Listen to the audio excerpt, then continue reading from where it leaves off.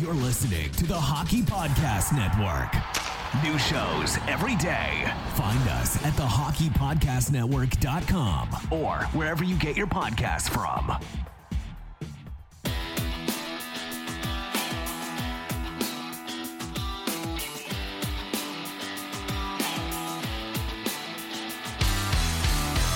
Welcome to your Canadiens Connection on Rocket Sports Radio. This premier hockey podcast, featured on allhabs.net, brings you the latest news, in-depth analysis, and expert commentary about the NHL's most storied franchise, the Montreal Canadiens. Hosted by Rick Stevens and Michael Spinella. Our team of credentialed journalists provides behind-the-scenes insight on the Canadiens, designed to inform, entertain, and engage Habs fans around the globe. We are proud to be the trusted source for all things Habs for more than a decade. This is the Canadiens Connection Podcast.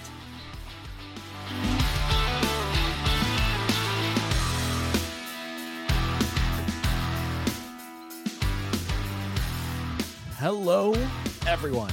Welcome to the Canadiens Connection Podcast here on Rocket Sports Radio, keeping you informed, engaged, and entertained.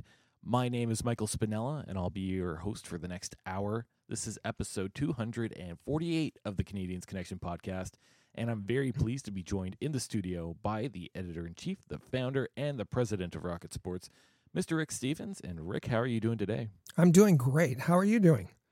Not too bad. We got the F1 happening in Montreal right now. We got Father's Day this weekend as well, so it's been quite busy, lots of stuff to do. And the end of the 2022-23 season with the awarding of the Stanley Cup this week. So lots to talk about, for the Montreal Canadiens, and we're getting very close to the 2023 draft. Yeah, so on this episode, we'll make sure we get you up to date on everything Montreal Canadiens from this past week, and we'll update you a little bit on the Habs prospects. In segment 2, it's going to be our big topic segment. We're going to entitle this segment, Hughes Gets Aggressive About Moving Up in the Draft. So we'll get you all up to date on those developments. And then segment 3, it's the Have Your Say segment. And our Canadiens Connection question of the week is, what's your draft day dream scenario for Kent Hughes? Trading up from number 5 in the draft or making a draft day trade to acquire Pierre-Luc Dubois? What's the best way for our listeners to reach out and let us know, Rick? Reach out to us by text at the Rocket Sports text line. It is 585-3-ROCKET. I'll say it again so you don't have to back up the recording. It's 585-3-ROCKET. And you can also reach out to us on our social medias. It's at Habs Connection on Twitter, Facebook, and Instagram. And you can check out the website, CanadiensConnection.com. So we have two fascinating stories from this past week. They were covered in the Habs headlines. Starting things off, big congratulations to the Vegas Golden Knights on winning their first Stanley Cup. They beat the Florida Panthers in 5 games. And we're a very dominant team, very fun to watch. A couple interesting storylines here. Jack Eichel wins Stanley Cup before Connor McDavid does. You have Jonathan Marchessault winning the Conn Smythe after the Florida Panthers gave up on him and actually handed him to the Vegas Golden Knights. So plenty of drama that went on in that series. And for those who watched, there was a lot of good hockey. There was. And also a tip of the cap to Paul Maurice and the Florida Panthers. Did the unthinkable in taking out the Bruins, the Maple Leafs, the Carolina Hurricanes. They just ran out of gas and ran out of healthy bodies in the final. So the way too early best odds for next year's Stanley Cup goes to the Colorado Avalanche. I'm guessing the assumption is they'll be able to regroup, get healthier, and maybe change up their roster a little bit. But I don't mind that. Colorado does have one of those teams that's going to be good for the next little while at least. Absolutely. They topped the odds, put out right after the Stanley Cup was awarded. BetMGM had them at the top of the list, followed by Edmonton, Toronto, Boston, and Carolina. The usual suspects at the bottom of the list was Montreal, and they were tied with Anaheim Arizona, and San Jose for the worst odds to win next year's Stanley Cup. Can't really blame them, to be completely honest, especially based on how this last season went. You hope that Montreal maybe takes a step forward, but giving them the lowest odds, I think that does make sense in the end, unfortunately. Yeah, I agree. So this past week, Gunther Steiner, the team principal for the Haas F1 team, turned aside shots from Nick Suzuki and Caden Gooley. Nice to see Gunther Steiner putting on the pads. His goaltending techniques looked a little bit awkward and unconventional, but Caden Gooley was pretty complimentary of him. He did good. I mean, it's tough. He said he hasn't played goalie in like over 30 years, so it's got to be tough for him to get out there. But he looked good. He's a big guy. Like, he's almost bigger than Monty. So when you're coming down on him, there's not as much net as you probably would have thought there was. So, but he did good.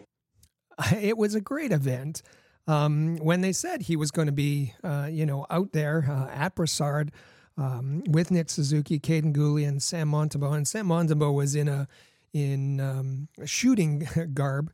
I didn't expect Gunther Steiner. I mean, he is the team principal from the Haas F1 team, but he was in full gear, mask and all, and it's been 30 years, more than 30 years, as Caden Gooley said that he's played, but he didn't do so bad, and just I think he had the time of his life. His daughter was there, and to meet the NHLers, and he talked about how the Canadiens are, the greatest franchise in the NHL, and it was just a really, really nice event.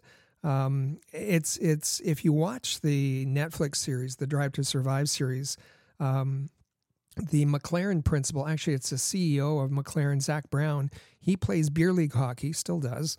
And it's just interesting that there is this connection with hockey, and Gunther Steiner, they customized a mask, and it was Sylvie Marcelea who designs Sam Montembeault's mask, also designed this special mask for Steiner, and it had the F1, the Haas race car on one side. It had an angry groundhog on the other side, of course. The Canadian Grand Prix, the Montreal circuit, known for groundhogs on the track.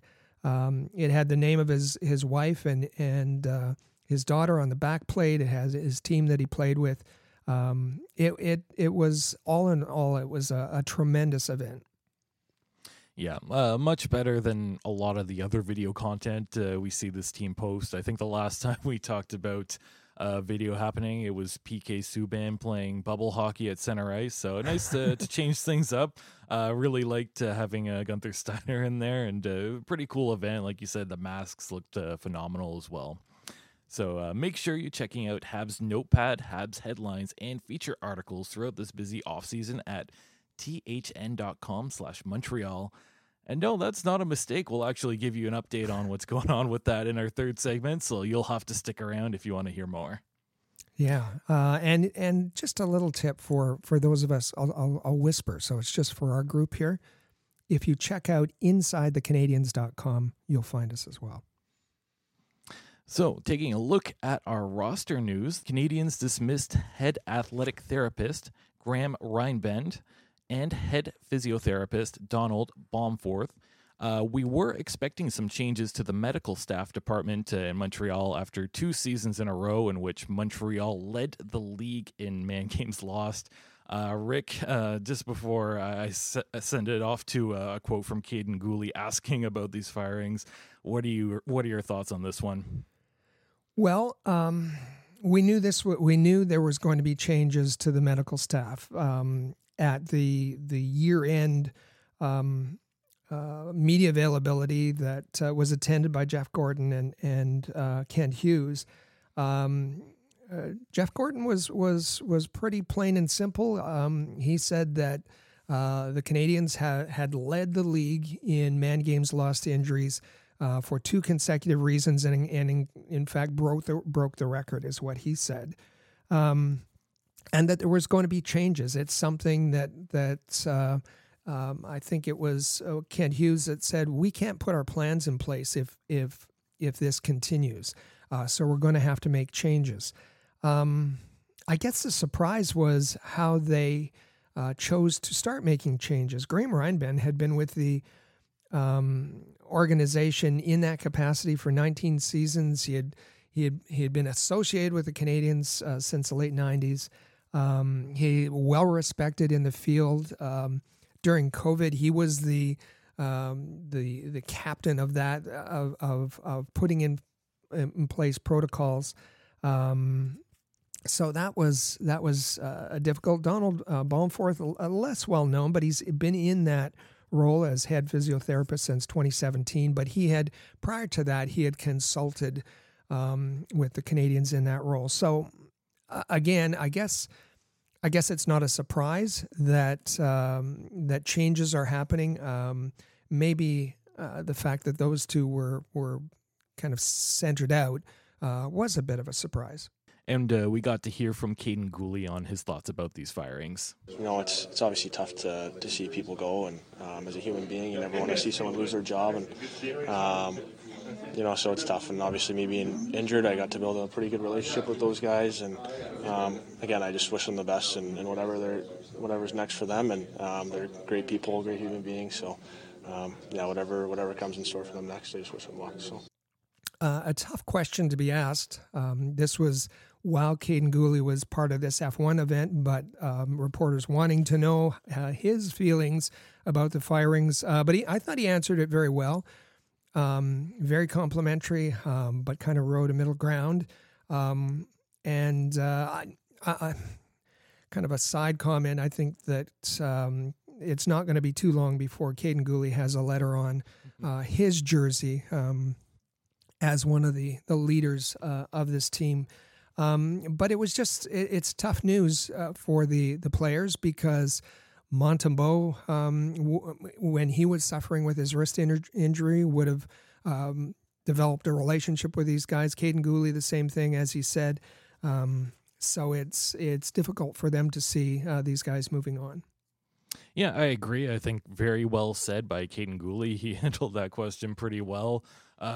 Might be a little bit awkward asking Caden Gooley that question after only being around the team for 1 year, but seems like he probably had a bit of a relationship there. And like I said, handled very professionally, and I agree. Maybe there will be an A on his chest in the future. Yeah. Alex Belzile is reportedly looking for a 2-year one-way contract for the Montreal Canadiens. Right now, Alex Belzile is set to become a UFA. I don't blame him for wanting this. Montreal did call him up at the last half of this season.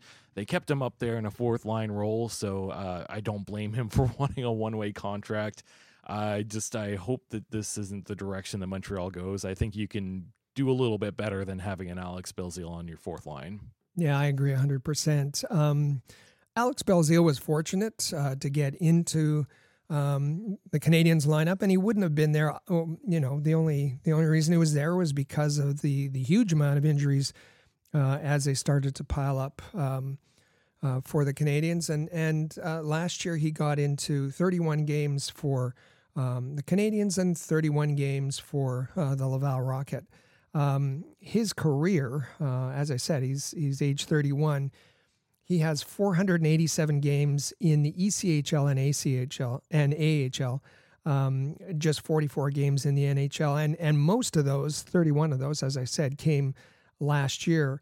The information that he wants a 2-year deal, a one-way contract, comes from our colleague Raphael Doucette of La Poche Bleue. And in that article, Raphael said that he's looking for the same kind of deal that Michael Pezzetta has. Probably not going to happen. I don't think that the Canadiens see him as a one-way contract kind of player. Perhaps if he tamps down those demands and he was a popular player in Laval. Amongst the fans, that they would find a way to bring him back. Otherwise, we wish him well as he looks for a contract elsewhere.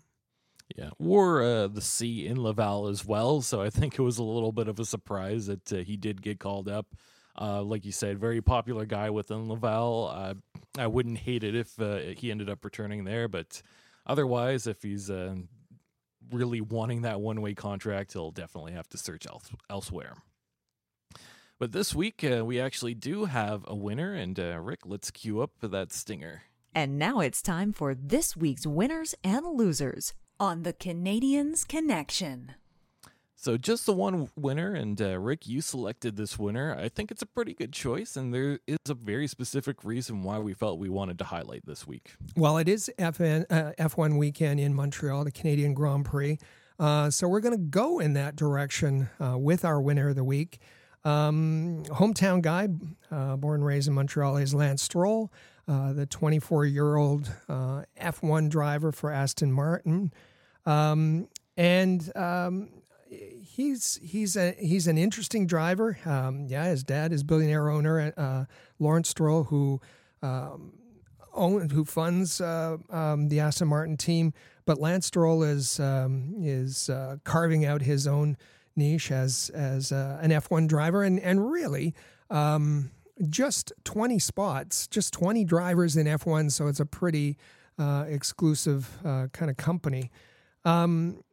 So being at home and in his home race, and I should say that there's been a number of drivers from F1 that have tried to make connections with the Canadian Grand Prix.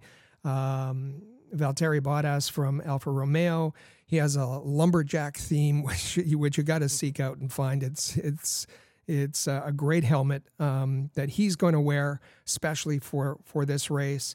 Charles Leclerc, F1 driver with Ferrari, he has a tribute helmet to Gilles Villeneuve, and of course that's what the circuit is named after, Gilles Villeneuve. And if you've been at the start-finish line, you'll see a salute Gilles there. But Lance Stroll went another way, and his helmet is fascinating. The whole top of his helmet has QR codes all over the top, and if you select the QR codes, it's all his favorite places in Montreal. The Bell Center is on there. His favorite deli is on there. LCC, Lower Canada College, which I know pretty well, and where he attended, is on there. And Lance has chosen. Let's let Lance tell you what he's going to do. Hey guys, it's Lance Stroll here. It's Canadian Grand Prix Race Week. Here we have my special edition Canadian Grand Prix helmet. We've all seen how bad the wildfires across Quebec and Canada have been since the beginning of June. So in order to help all the people that have been affected, I will be donating my special edition Canadian Grand Prix helmet, boots, and suit up for auction to help raise money and awareness. I'd like to thank everyone who's helping, the emergency services, all the volunteers. Join me in showing them some love and support, and let's have a great weekend. So many people have been affected by the wildfires. Our friends in the Maritimes, in Quebec as well, out west, and the smoke has played havoc with in places to the south. Our friends in the U.S. So I think this is a great gesture by Lance to raise money for the Canadian Red Cross. He's putting up his helmet and other gear. And if you want to make a bid, if you're able to make a bid, it's mycause.bid/Stroll. Right now, the leading bid is at $50,000. So this is going to, whatever it finishes at, this is going to be a big donation for the Canadian Red Cross. Lance says he understands that not everybody's going to be able to bid. So at that address, there's also a place where you can donate whatever $5, $10, whatever you have to the Canadian Red Cross in his name. So this is a tremendous, I think, worthy of the winner of the week, Lance Stroll. not a hockey player, a guy who enjoys hockey, a guy who loves the Canadiens and gets to the Bell Center whenever he can, but a great gesture to help the people who have been affected by the wildfires. Yeah, great pick for the winner this week. Certainly love that he's going out of his way to raise money for charity.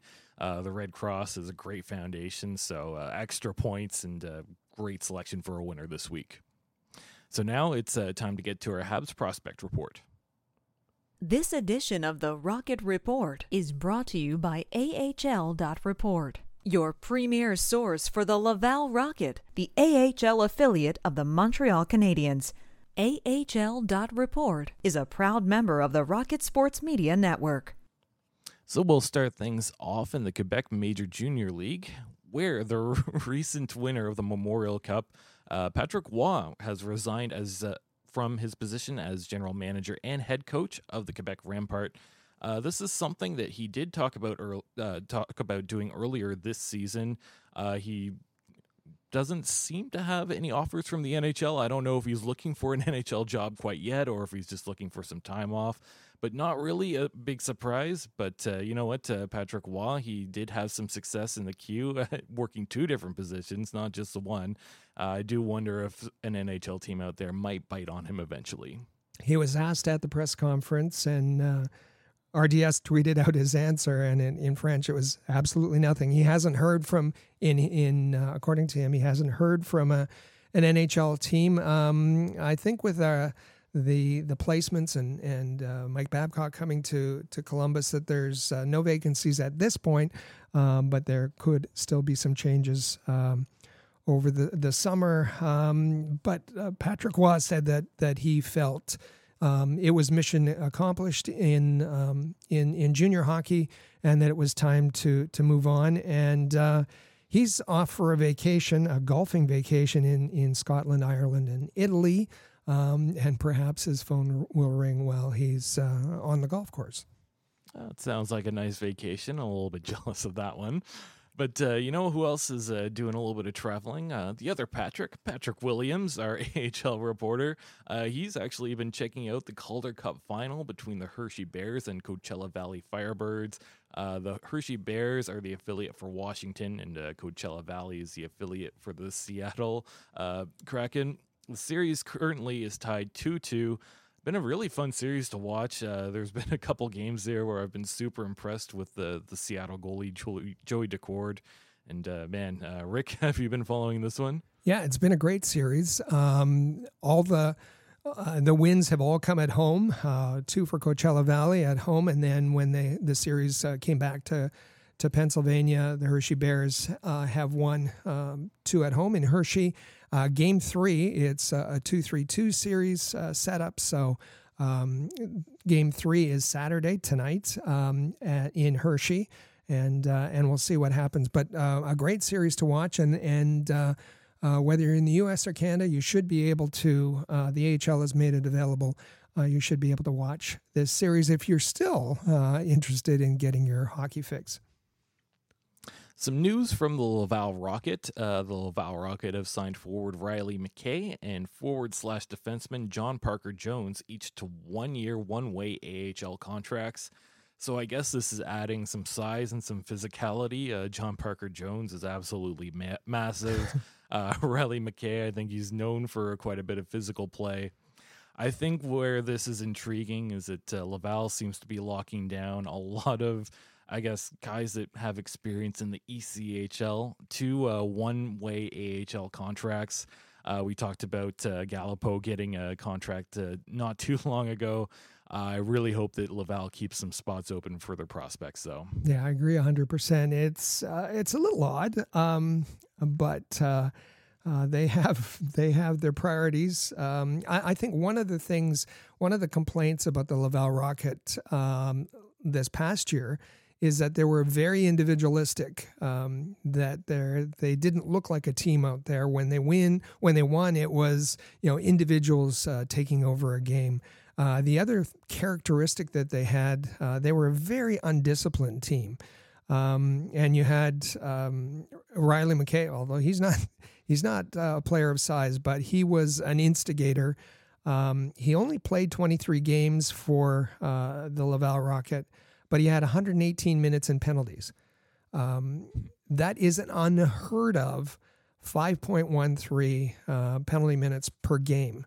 Far and away led the league in that particular category. John Parker-Jones took a lot of penalties. Xavier Simoneau, Alex Belzile, the 31 games, taking a lot of penalties, undisciplined penalties. So it's curious that they're going back to that well. But as you said, we want to see the roster, and Coach Uhl has said that he expects his roster to be a lot younger. He expects an influx of prospects.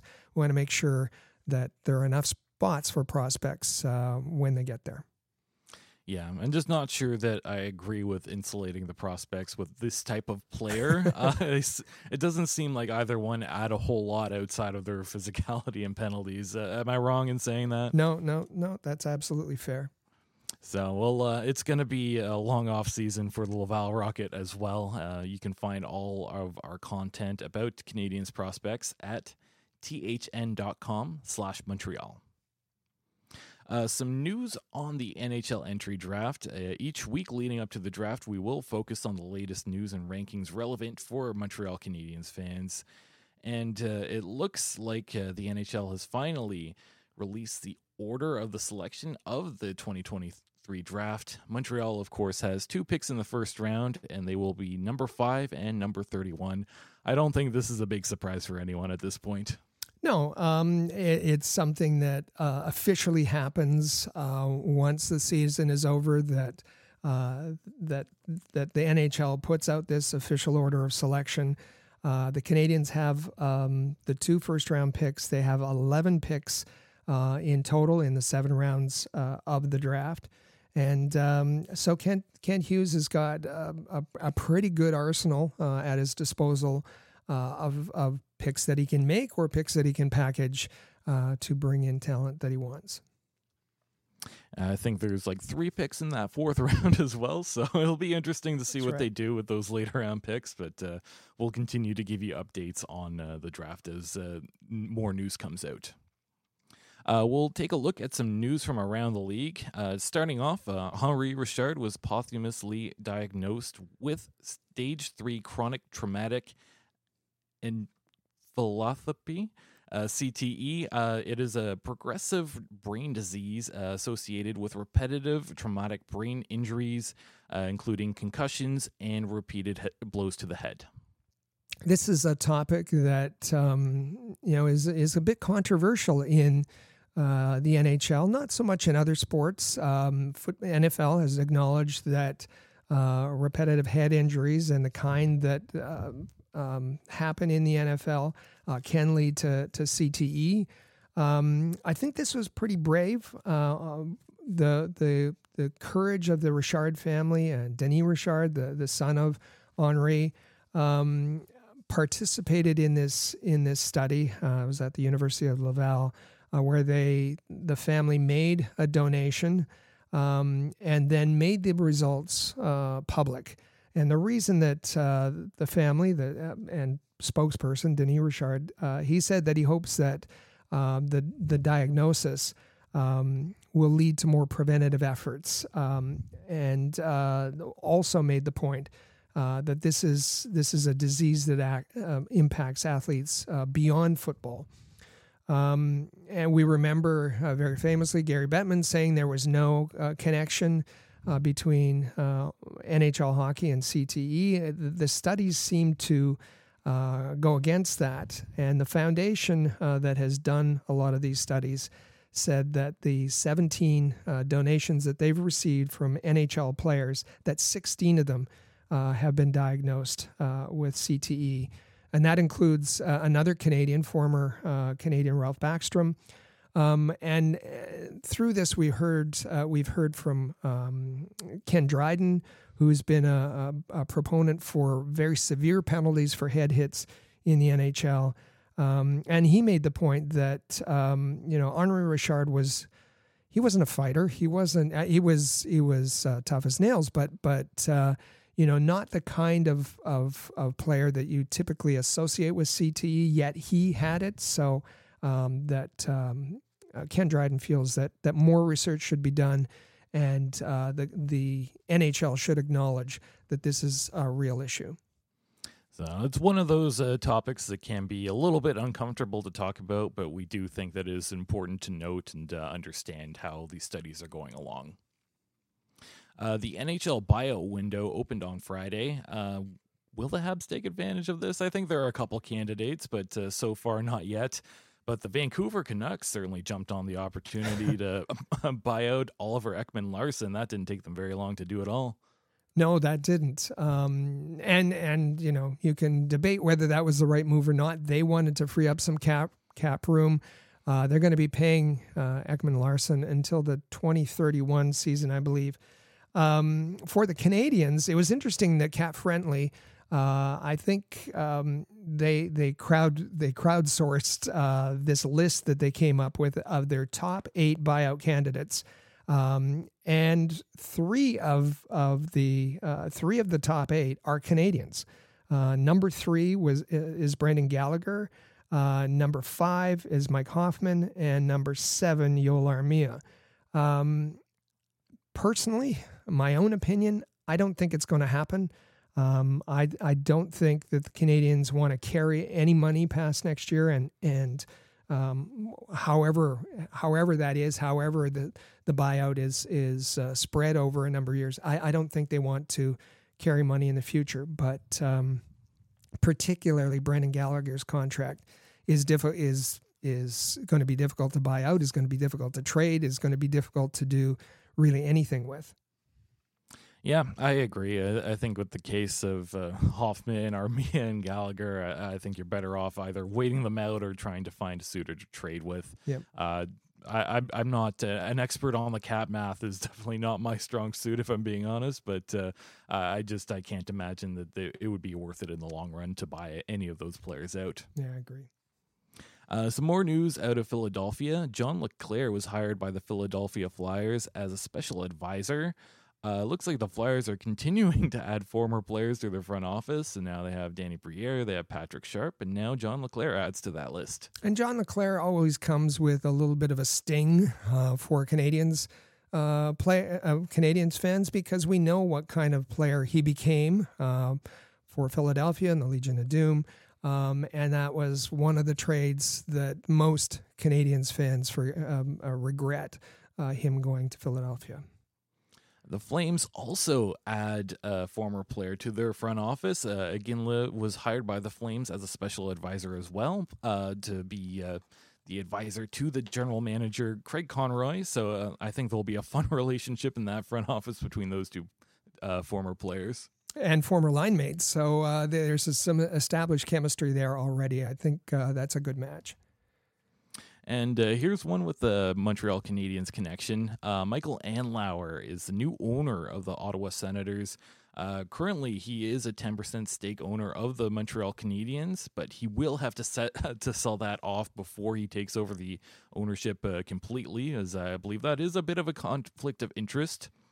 He ends up buying the Sens for $950 million, so a little bit under $1 billion, but it sounds like the Melnick sisters will be hanging on to 10%, so Andlauer takes on 90% amongst his group. Andlauer probably won't be able to take over the ownership until later in the summer, and we'll see what changes come from that. Lots of rumors going around at the moment, but it's nice to see that the sale is finally done. I was, to be honest, I was getting tired of hearing about all the various potential owners dropping out. And after all the celebrities that could have been involved, I think they ended up with a good hockey guy, maybe one of the more boring options, if I'm being honest. But that's not a bad thing for boring old Ottawa, is it? Not a bad thing at all, because he is a good hockey guy. And, of course, there's a couple of Canadiens connections. Also owns the Hamilton, or as it's called now, the Brantford Bulldogs, temporarily, an OHL team. But it was prior to that, the Hamilton Bulldogs were the OHL affiliate of the Montreal Canadiens. Andlauer, very close connection. Matt Turek, the GM, formerly a scout with Montreal. And yes, he owns a portion of the Canadiens. I've seen it reported differently in different places. The percentage that he owns of the Canadiens is somewhere between 10 and 20%. As you said, he's going to have to divest himself of that share of the Montreal Canadiens. And I think it's Frank Cervelli in the Daily Faceoff that did the calculation and estimated that he may stand to gain about $600 million from the sale, and that then could be put towards the 2/3 what could be of the cost of the $950 million that he's paying for 90% of the Ottawa Senators. Going to be really interesting to see who he, if he has an influence on hockey decisions. Lots of discussion about Steve Staios, who was the GM in Hamilton, now in Edmonton. I think Senators fans should be excited about this. Yeah, I'll also mention that there is a Patrick Waugh-sized rumor involving Michael Andlauer as well, potentially taking over as head coach. But we'll see how it goes. Like I said, the sale can't be finalized until towards the end of the offseason, so that doesn't really leave him a ton of time to work with before the season officially starts. Just to fill in the blanks there, Michael Andlauer has played a part in the recent hirings. And when Kent Hughes was hired, Michael Andlauer was part of the interview process. Patrick Waugh received an interview. So there's that connection. Yeah. Now it's time to talk about Pierre-Luc Dubois. No. We're going to keep doing this over and over again. It seems like the LA Kings have emerged as a new favorite to be involved in the Pierre-Luc Dubois sweepstakes. And here's what Elliot Friedman had to say about this. I think the Kings have made this interesting. One of the more recent podcasts, they said, I think they're in this. Mm-hmm. I think they've leaned in very hard. And I think that they've made it very clear to Winnipeg. If they haven't made an offer, they have basically let Winnipeg know we're in and we're willing to make this work.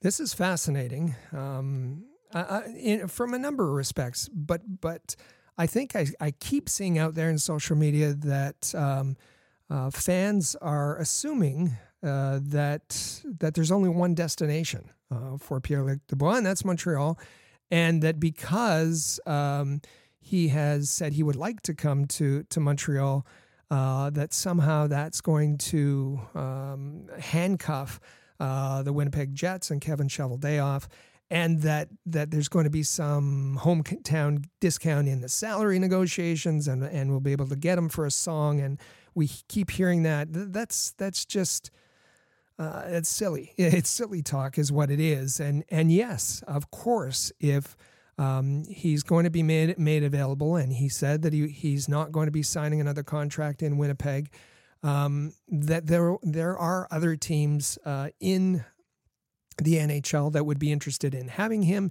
and there are other teams where he would be interested to go. The LA Kings makes a lot of sense from a couple of different perspectives. Now, remember Luc Robitaille with the Kings, very good friend of Pat Brisson, the agent for PLD, and you have to think that the Jets paid a lot to bring Pierre-Luc Dubois in, Patrick Laine, Jack Roslovic. They're going to be wanting to get some pretty good assets back when they trade him. And what do the Kings have to offer? Well, if you look down the middle, you have Kopitar, we have Phil Deneau, of course, Gabe Vilardi, and Quentin Byfield. And it came out of, in addition to Elliot Friedman's comments, it came out this week that the Kings would probably be willing to offer a Byfield in exchange in a trade for Pierre-Luc Dubois. That would be, I would think, pretty attractive for the Jets. Byfield, just 20 years old, a big power center. He was the second overall pick in the 2020 draft. This is going to be interesting. Now the other wrinkle here that I'll just toss in is that the Kings also, they need goaltending. And another player that Kevin Cheveldayoff has to deal with this summer, he wants out, is Hellebuck. There maybe is a fit for the Kings. I think that the Jets, that the Jets would be interested in a Byfield in terms of a talent, in terms of replacement player, in terms of cost control. And I think it advises us, when they were asking for a Kirby Dach in return, that those weren't just, pie in the sky kind of rumors, that they'd be looking for the number 5 pick in this draft. They'd be looking for a Kirby Dach. They'd be looking for serious talent. And anybody who suggests that Yoel Armia or Christian Dvorak are gonna consummate this trade between Montreal and Winnipeg is dreaming for sure.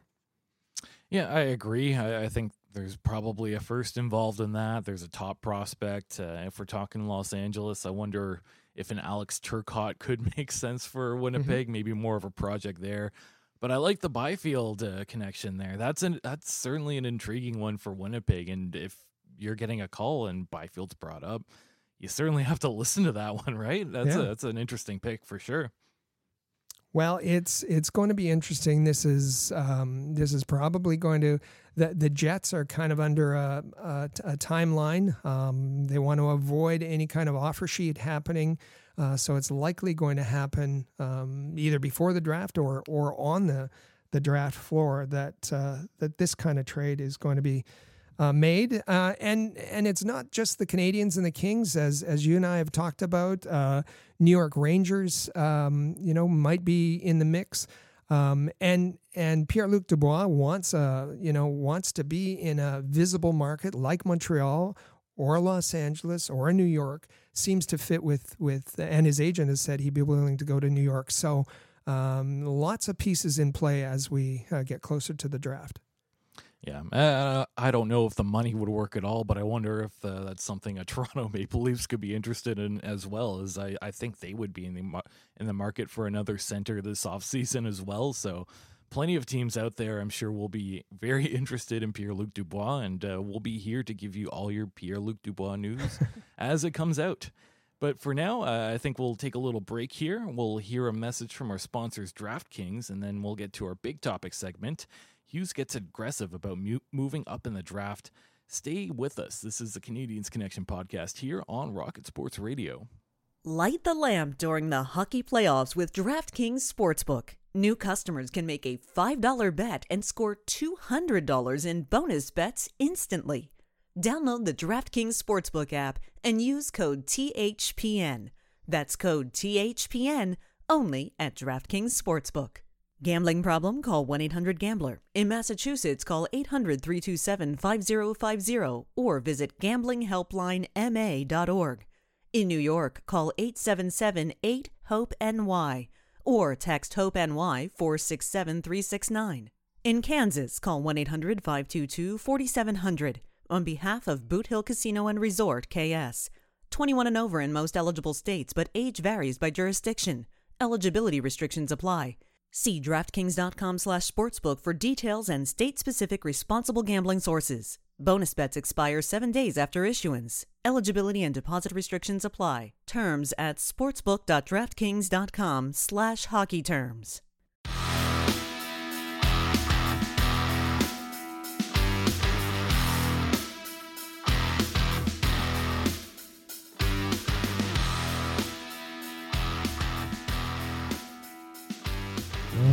Welcome back to the Canadiens Connection podcast here on Rocket Sports Radio. I'm Michael Spinella, and you can find me on Twitter at the Spinella. With me in the studio is our president and founder of Rocket Sports, Rick Stevens, make sure to give him a follow on Twitter as well, at Rocket Sports. You can also follow at Habs Connection on Twitter, Facebook, and Instagram, and check out the website, CanadiensConnection.com. Just a reminder here, too, also subscribe to the Canadiens Connection podcast on your favorite player, on your favorite podcasting app, wherever you get your podcasts. That way you never miss a single episode. And this segment, we have plenty of fun draft talk to talk about. Kent Hughes seems to be throwing a lot of things out there towards the media that make things interesting. I don't know if it's all smoke and mirrors or if he's being very serious about this, but we'll get to that pretty soon. The NHL entry draft in Nashville is quickly approaching. The major scouting publications have released their final draft rankings. And, well, is there a consensus pick here, Rick? Because I feel like you have Bedard at number 1. I think Fantilli number 2 is pretty consistent. Number 3, I think it's been a little bit all over the place. Taking a look at what Sportsology has at number 5, where the Canadiens are currently picking, they have a Zach Benson. You take a look elsewhere, and you open up the Black Book that Jerome Berube puts out every year. He has Dmitry Simashev at number 5, which is interesting. Rick, you're looking around here. What other names are you seeing, and is there any kind of consistency after those top 2 picks? It's a strange year. First, really talented draft. We've heard that over and over and over again from our draft experts. And if you missed any of our draft shows, we had 3 shows in a row with draft experts.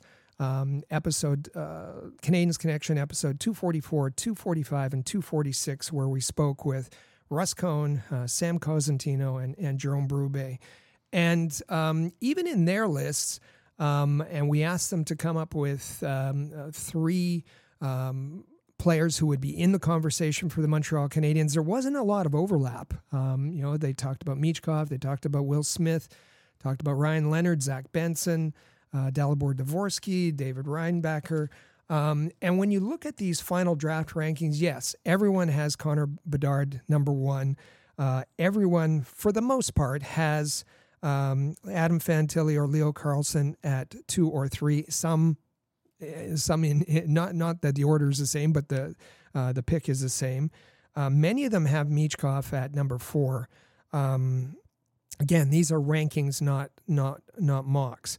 And then at 5, it's all over the place, and there's actually wild differences between the ranking agencies. As you said, the Hockey Prospect Black Book has Simashev, a defenseman from junior hockey in Russia, at 5. Simashev could be in the teens, in the 20s elsewhere. There's Gabe Perreault, who Hockey Prospect has at 9. You'll find him in the high teens or low 20s elsewhere. It's just that there's so much talent that the availability to scout these players has been different, particularly with the Russian players. So the rankings are really all over the place, and that makes it tough for trying to figure out what the Canadiens are going to do in this draft, and difficult for fans because we've seen the arguments about, yes, it has to be Michkov. No, it can never be Michkov. Even in the responses that we receive on our text line, on our email line, or on YouTube, there's been a lot of division over who the Canadiens should pick with their 5th overall pick. Yeah, and Michkov, like you said, probably the biggest wild card of this draft. We know that he's committed to the KHL for the next 3 seasons. Some are saying that he has that superstar potential, though. And Rick, I don't know what the latest is on Michkov, but can you give us any updates on what's happening there? Do you think the Canadiens could be interested? Do you think another team might jump up and take him in the top 5? Well, it's fascinating that Kent Hughes at the Combine almost went out of his way, as we talked about last week, to discourage fans from thinking that the Canadiens would be interested in Michkov. He said no one from the organization has seen him play in person. It's only been video scouting. And was he being transparent? Was he being honest? Was he trying to send a message? We talked about that last week. It was funny in the 32 Thoughts podcast. Elliot Friedman said the same, and I was told exactly the same thing from an amateur scout when this was years ago. And GM had made a comment. I put in a text and said, is that true? And he said to me, everybody lies at this time of year. All the teams lie at this time of year. Elliot Friedman said he got the same sort of message. So was Kent Hughes trying to send a message about Michkov and show a lack of interest? And was that message out to other GMs? We just don't know. And the whole issue of teams getting access to Michkov, I think that's what we learned this week. The latest about him is that, number one, he's let it be known that he will be at the draft in person in Nashville. That we didn't know and we didn't know if he'd be allowed to go. Yes, he will be at the draft. So teams have reached out to him and said that they'd like to meet him and talk with him before the draft. And he hasn't offered any kind of commitment. He is said to be putting together a list of teams that he prefers, teams that he's willing to meet with. And he remains this man of mystery. And, a little bit aloof. Even those who did try and get access to him say that there's these advisors around him, that it's difficult to get through. It's difficult to talk to him. I don't know. Does if he's that selective, is he the kind of, like, talent-wise? Yes, a lot of talent there. And maybe at the top of the draft if Connor Bedard wasn't in this draft. Doesn't like playing defense. Is a little bit aloof, as I said. Is he the kind of character person that Kent Hughes or Jeff Gordon will want to bring in? Who knows? And will he meet with the Canadiens prior to the draft so they can get some more information up? Who knows? But he'll be at the draft. That's the new news that we have. But I think you said it right when you said he was the man of mystery. The talent's probably there. I think some people would argue that he could go 2 or 3 in this draft. But again, it seems like it's a bit of a risk. And if he's having to be this selective and it's hard to gain access to him, that's definitely troublesome. And that definitely talks me out of having a whole lot of interest personally anyway. No, I agree. But, since we just talked about someone who's probably a riskier pick, is there a safe choice for the Canadiens to make at this draft? Like we just talked about, everyone's rankings seem to be quite different after 1 and 2. And there's a different player available on almost every list at number 5. Is there a safe pick? From everything I've heard, I think a Reinbacher is probably the safe pick in the most literal sense. You hear that he's got that very high floor, low ceiling type defenseman. Yeah, that'd be pretty safe. I think it's safe to say you get a good player out of that.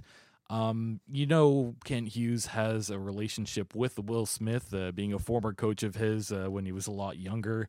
If Kent Hughes is that enamored with Will Smith and is that comfortable picking a Will Smith in the top 5 of the draft, I think to an extent that's considered kind of safe. But Rick, I'll get you to weigh into this one as well. Well, we kind of independently came to the same choice with respect to a safe choice, and that would be David Reinbacher. And the reason that he's a safe choice is kind of that high floor, and that yes, there's expectations that he will be a number 1 defenseman right now.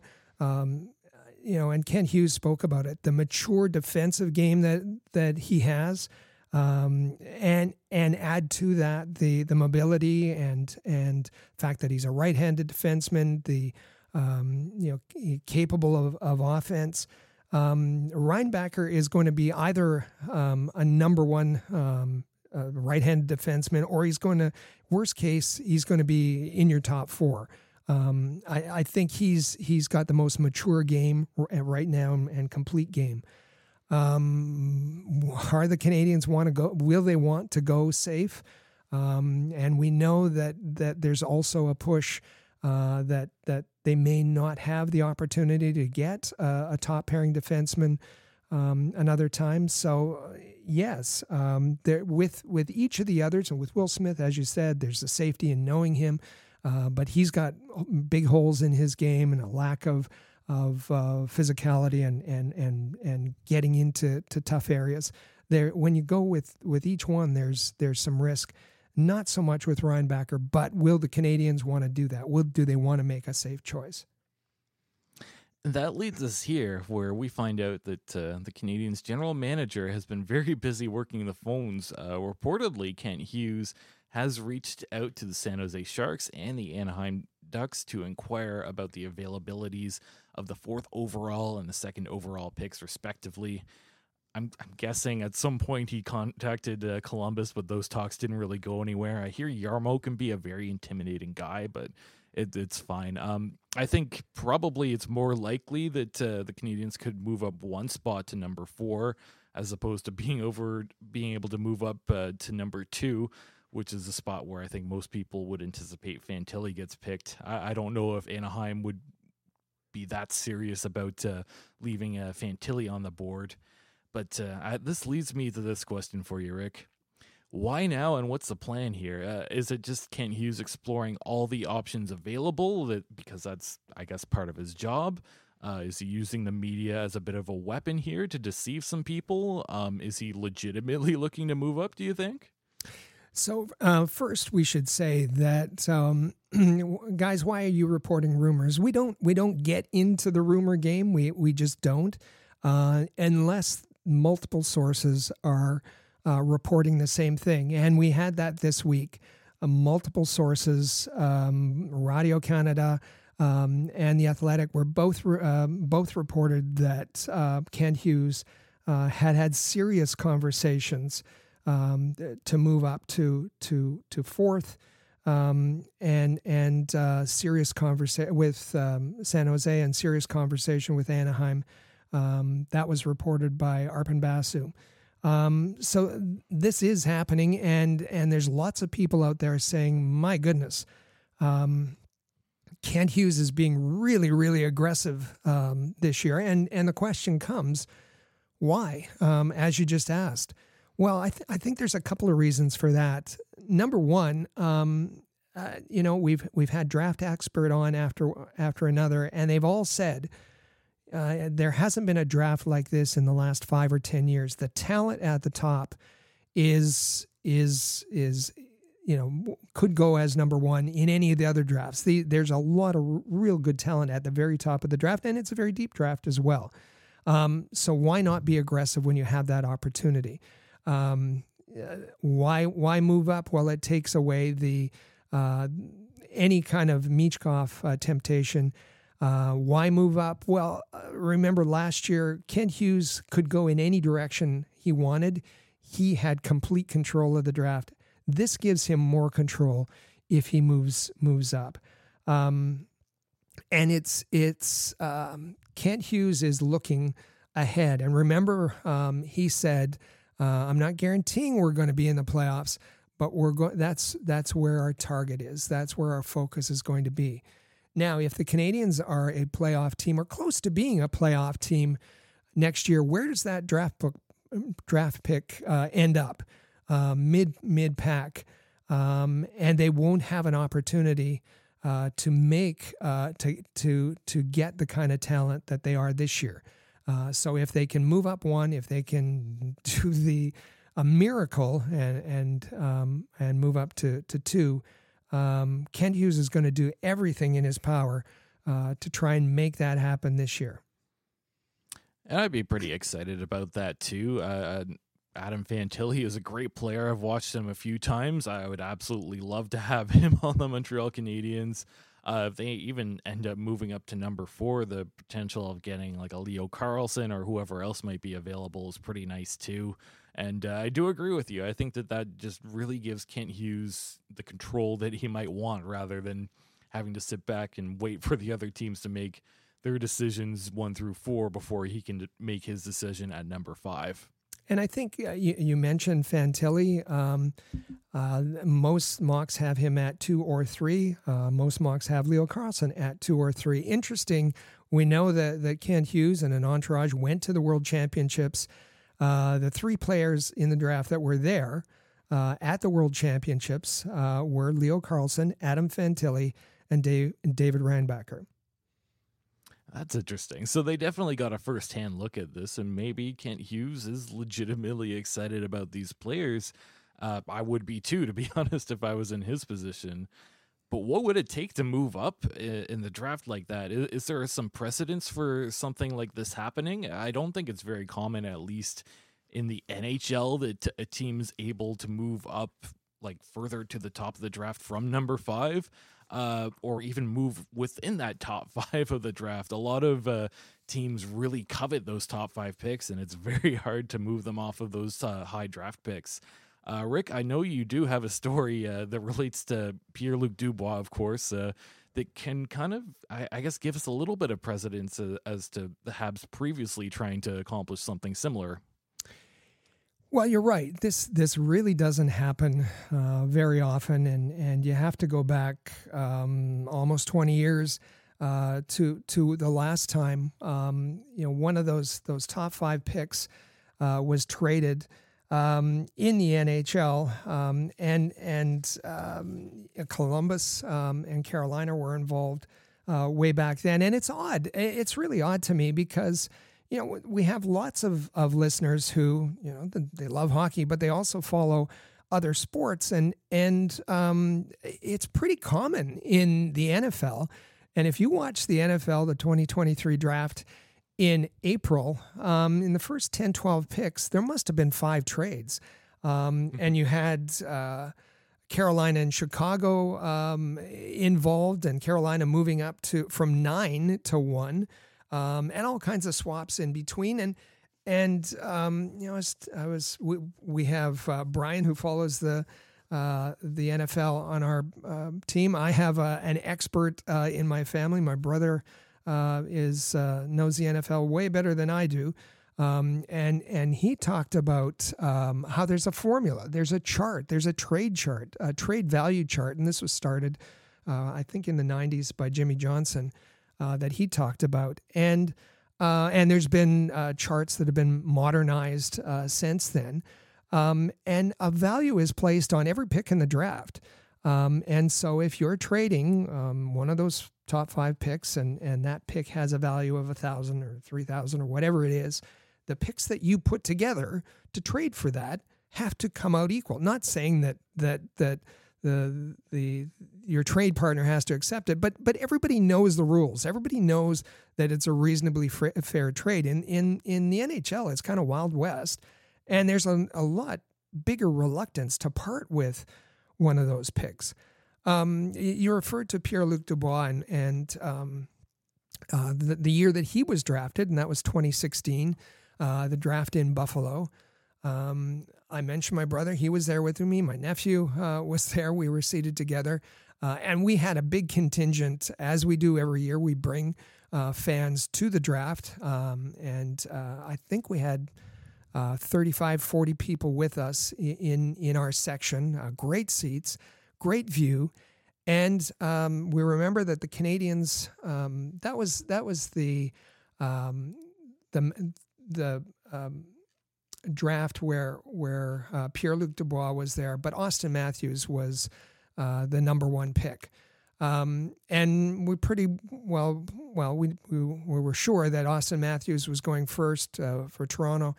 After that, it was there had been a lot of speculation that Jesse Puljujarvi would go second. The Canadiens had the 9th pick overall, and as the draft started, right when it started, we noticed Marc Bergevin making his way calling Jarmo Kekalainen, the GM for Columbus, over. They met kind of in a neutral spot. And they had a long discussion, and we didn't know what was happening. Columbus was picking third, the Winnipeg Jets at second.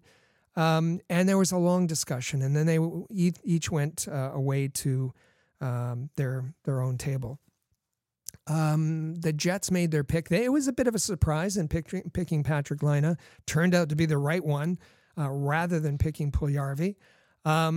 And then it came to the Columbus pick. Now, there was 2 more meetings at that neutral spot on the floor that we witnessed between Marc Bergevin and Kekalainen.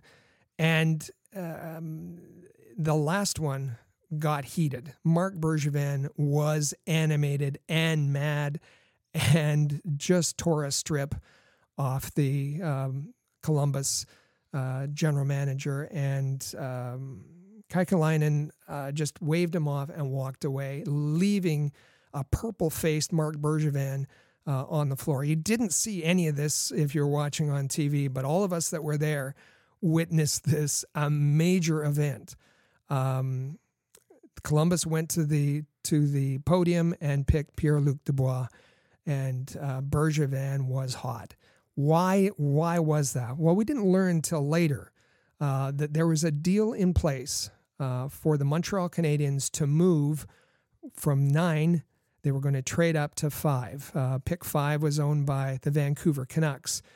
And the trade, we don't know all the details. But it was PK Subban who was involved in going to Vancouver. And with the 5th overall pick, it was his intention, Marc Bergevin, to choose Pierre-Luc Dubois. At that time, Columbus was expected to pick the Finn, Puljujarvi. Edmonton would probably have gone with the defenseman, Julevi, and then Vancouver's pick would have been turned over to Montreal, who would have picked Dubois, and Marc Bergevin would have had that as his crowning achievement, I'm sure. So he was furious that Columbus went in a different direction and spoiled this whole arrangement that he had set up to move up in the draft. And the reason why I think this story is so incredible and relevant to what's happening today is that it gives some precedence for Montreal trying to move up into that top 5, and the value of it involving a PK Subban and probably that number 9 pick. That's a pretty substantial price to pay to move up that amount of spots. And I think my other takeaway is it's interesting that it wasn't Montreal trying to move up to 3 to take Dubois, where he ultimately ended up being picked. It was to number 5. So it seemed like they knew some information about the direction that some other teams might go, and Bergevin trying to sway Jarmo Kekalainen one way so that Dubois could be left on the table for him. Really incredible story that you had there, Rick. It's fascinating, and as we know, PK Subban days later was traded to Nashville for Shea Weber. The Canadiens went ahead with the 9th overall pick, picking Mikhail Sergachev, and then sometime later, the disastrous trade for Jonathan Drouin, who was kind of seen in Bergevin's eyes as the replacement for Dubois, and that worked out terribly for the Canadiens and for Marc Bergevin. Yeah, so unfortunately, who knows what could have been if that did ultimately work out, but Montreal did get a pretty good run to the Stanley Cup final out of it, I guess, with Shea Weber at the very least. But in terms of what it would cost to move up into the top 5 of the current draft, Montreal currently with number 5, looking at the options of number 2 and number 4.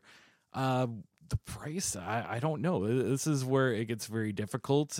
Montreal does have that second first overall pick, the 31st one. Is that going to be enough to entice another team to move back a few spots?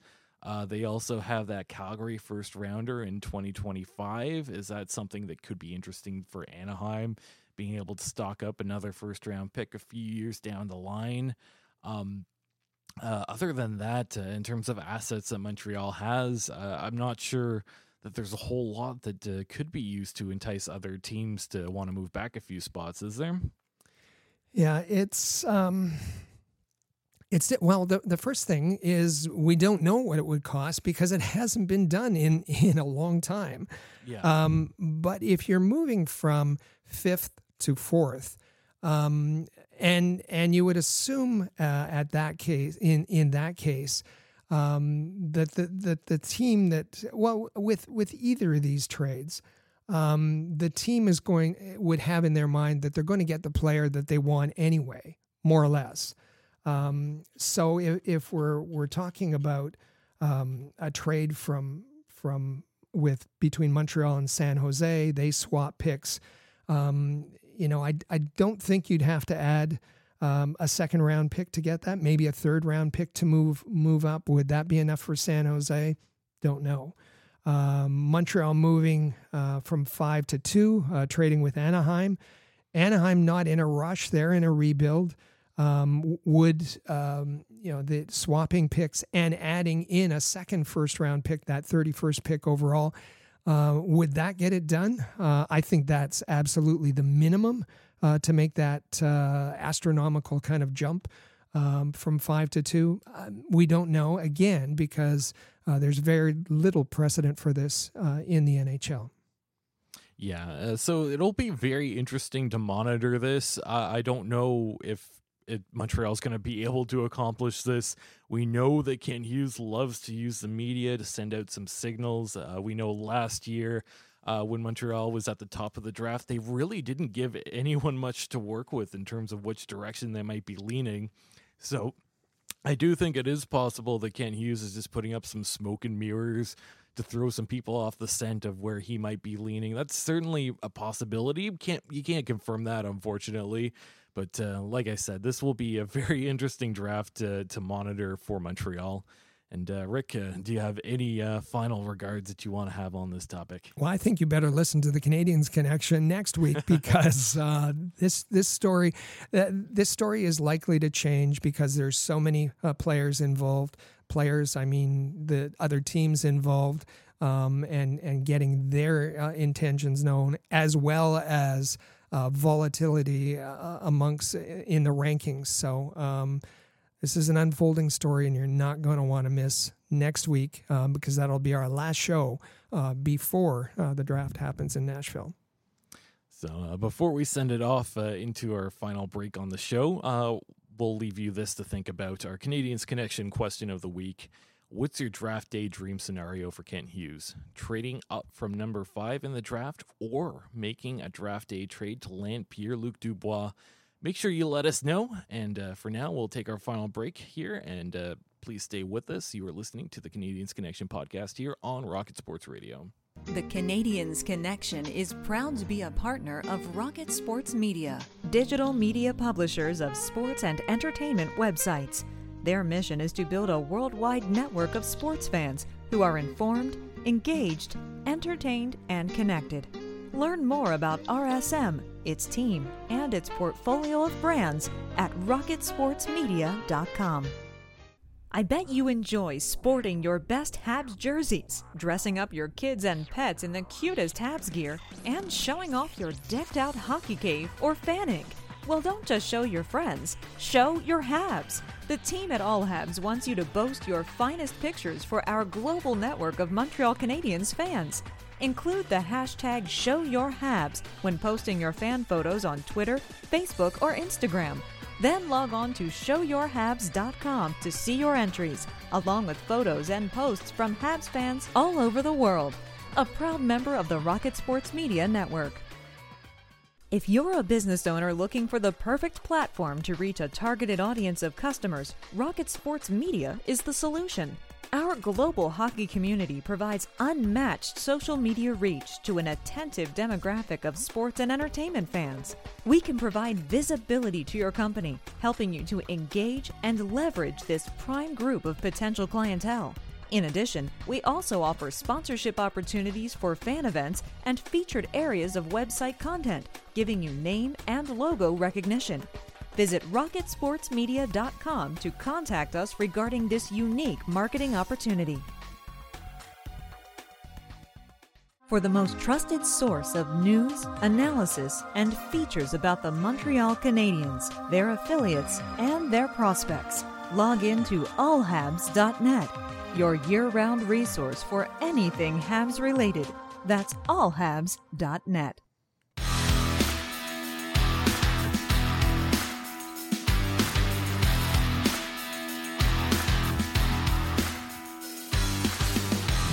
Welcome back to episode 248 of the Canadiens Connection podcast here on Rocket Sports Radio.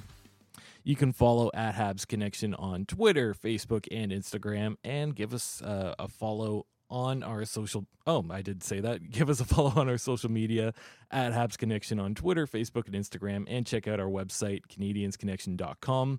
Also, feel free to text us anytime via the Rocket Sports text line 5853-ROCKET. That's 5853-ROCKET. And Rick, we do have a little bit of an announcement today. You may have noticed in the first segment there, I was saying that you can check out all of our content at thn.com/Montreal. Rick, what do you have to say about that? Well, we do have some exciting news, and we've been making some changes and making changes to help our audience, both those of you who love listening to the podcast and those of you who like our feature articles, who like the Habs notepad, who like the Habs headline articles. We've been trying to move to get those in one place. We moved away. We built the All Habs Hockey magazine, and that was very successful.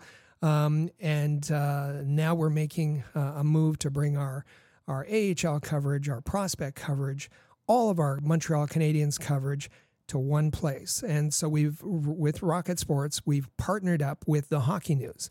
The Hockey News, legendary status in hockey in Canada.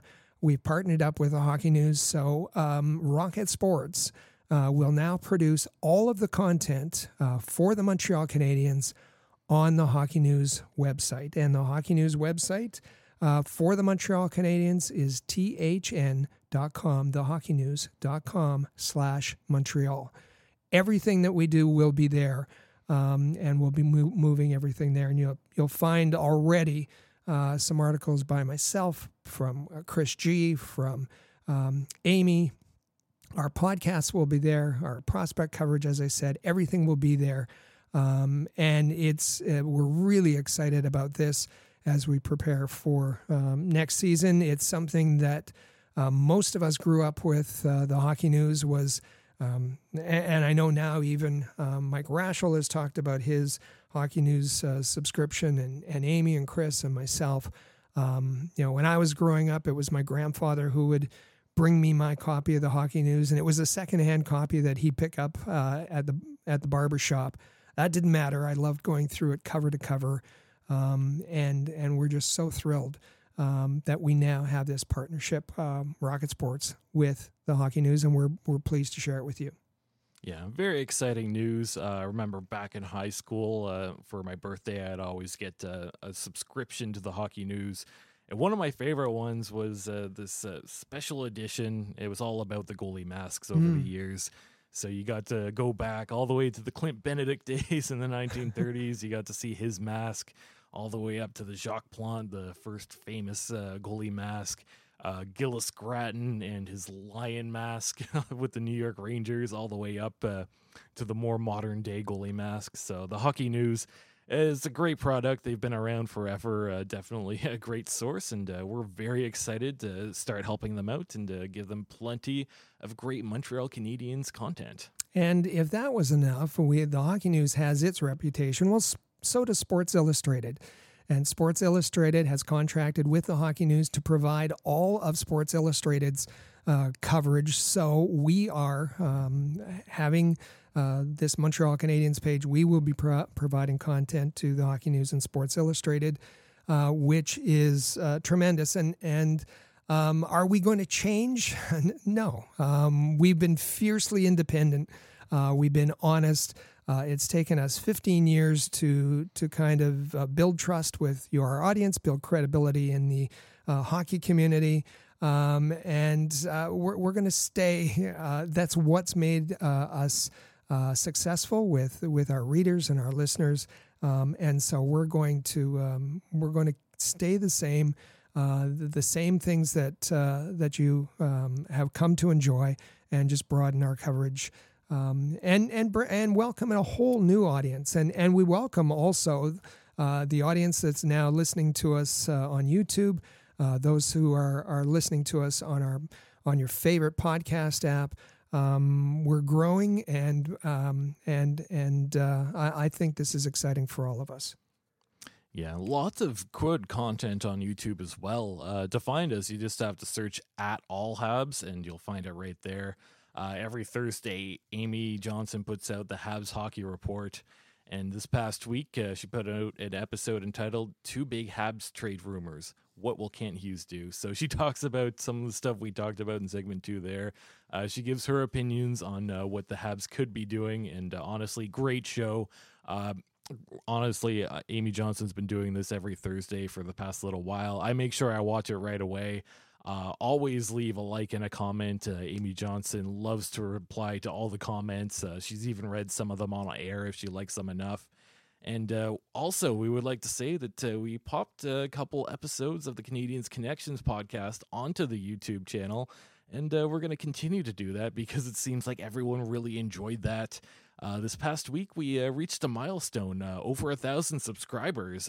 So thank you very much to everyone who has subscribed to that YouTube channel. We'll continue to deliver great content to you.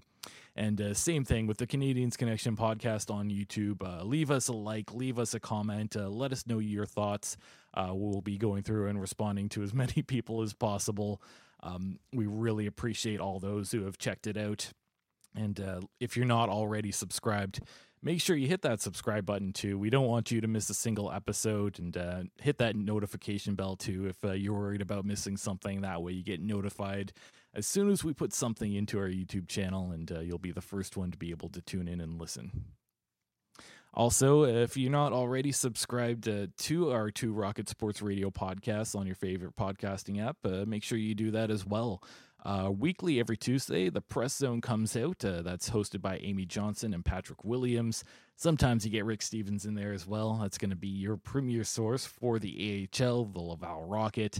Anything to do with the Habs prospects, that's going to be your best source to find out. And make sure you subscribe to this podcast, The Canadiens Connection. You can find that at canadiensconnection.fm. Hit the subscribe button because we're going to be here every single Saturday throughout the summer, so you're not going to want to miss a single episode. And we've heard from so many, we're getting text message from so many listeners who are listening when they're out at the cottage, they're listening on their commute, they're listening while they're mowing the lawn. Take us everywhere you go in the summer, and use your favorite podcast app to subscribe to, because there's going to be a lot happening this summer, and you want to be ready by when the time the season starts in the fall. And we know that hockey coverage tends to go down in the summer. All your favorite radio stations and some of your other favorite podcasts might not cover the Montreal Canadiens the whole way through. We know certain people like to go out on vacations, but not us. We'll be here every single Saturday. So I'd just like to reiterate, hit that subscribe button and make sure you're not missing a single episode. And now it's a good time to get to our Canadiens Connection question of the week. What's your draft day dream scenario for Kent Hughes? Trading up from number 5 in the draft or making a draft day trade to land Pierre-Luc Dubois? Make sure you reach out to us and let us know. And Rick, I'll get you one more time to let all the people know how they can reach out to us and let us know their thoughts. Well, you can send us an email if you have a lot to say, and that's hello@rocketsportsmedia.com. Or a convenient way is to hit up our Rocket Sports text line. It's easy to remember. It's 585-3-ROCKET. And we did get a couple of messages from our listeners in the past week. We actually have 2 to get to. It started off, Devin from Summerside PEI reached out to us. And Rick, what did he have to say? Devin texted, hey, I just found your show on YouTube. Hughes was bluffing, in Devin's opinion. That's Kent Hughes. Michkov has the talent, so he's going to want to come to the NHL as soon as he can. Take the Russian. Thanks for the great podcast, guys. Again, Devin in Summerside, PEI. And he was referring to the fact that last week we talked about Kent Hughes, who said, listen, yes, Michkov is going to be in the KHL for 3 years, but there's nothing stopping him from signing a second contract, another contract. He mentioned that while he was at the Combine. But I think Devin has a point here that, if Michkov wants to play, wants to show that he's one of the best hockey players, he's going to want to come to the best league, and that is the NHL. And we also got a message from a longtime listener, Dino from Gatineau. And actually, you get to hear me practice a little bit of my French when I read this out to you. Dino says, Salut, bien noche ami. Rocket Sports upcoming draft. My spider sense is tingling. I think Kent Hughes and Jeff Gordon are up to something. I think they should stand pat, though, with those picks. It's a very deep draft. Use our selections in this one. It does not come around that often. Grass is not always greener on the other side. Let's keep what we have and build on it. That's his 2 cents, at least. So thank you very much to Dino.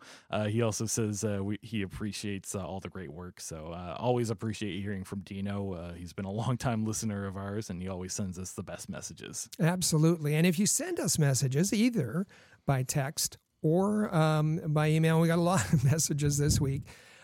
Take the time if you can to just put your name on it. Your first name is good, and the location, and that increases the chances that we're going to read it on the air. So this upcoming weekend, this is the Father's Day weekend. So happy Father's Day to all the dads. I'll give a shout out to all the hockey dads as well. After growing up, I've realized how difficult it is to wake up for those 6 a.m. games on a Saturday. So we appreciate all the effort in that. And of course, in Montreal, it is F1 weekend. So we hope everyone enjoys that, or whatever it is that you're getting up to. Happy Father's Day. So that's going to be a wrap for us today. Thank you all for listening. Make sure you're subscribed to the Canadiens Connection podcast in the player or on your favorite podcast app. You can also share it on social media if you like what you heard. Enjoy the week. We'll be back here next Saturday, June the 24th, for another great episode. Thank you all for listening to the Canadiens Connection podcast here on Rocket Sports Radio. Click subscribe so you never miss an episode of Canadiens Connection. Visit allhabs.net for breaking news about the Montreal Canadiens.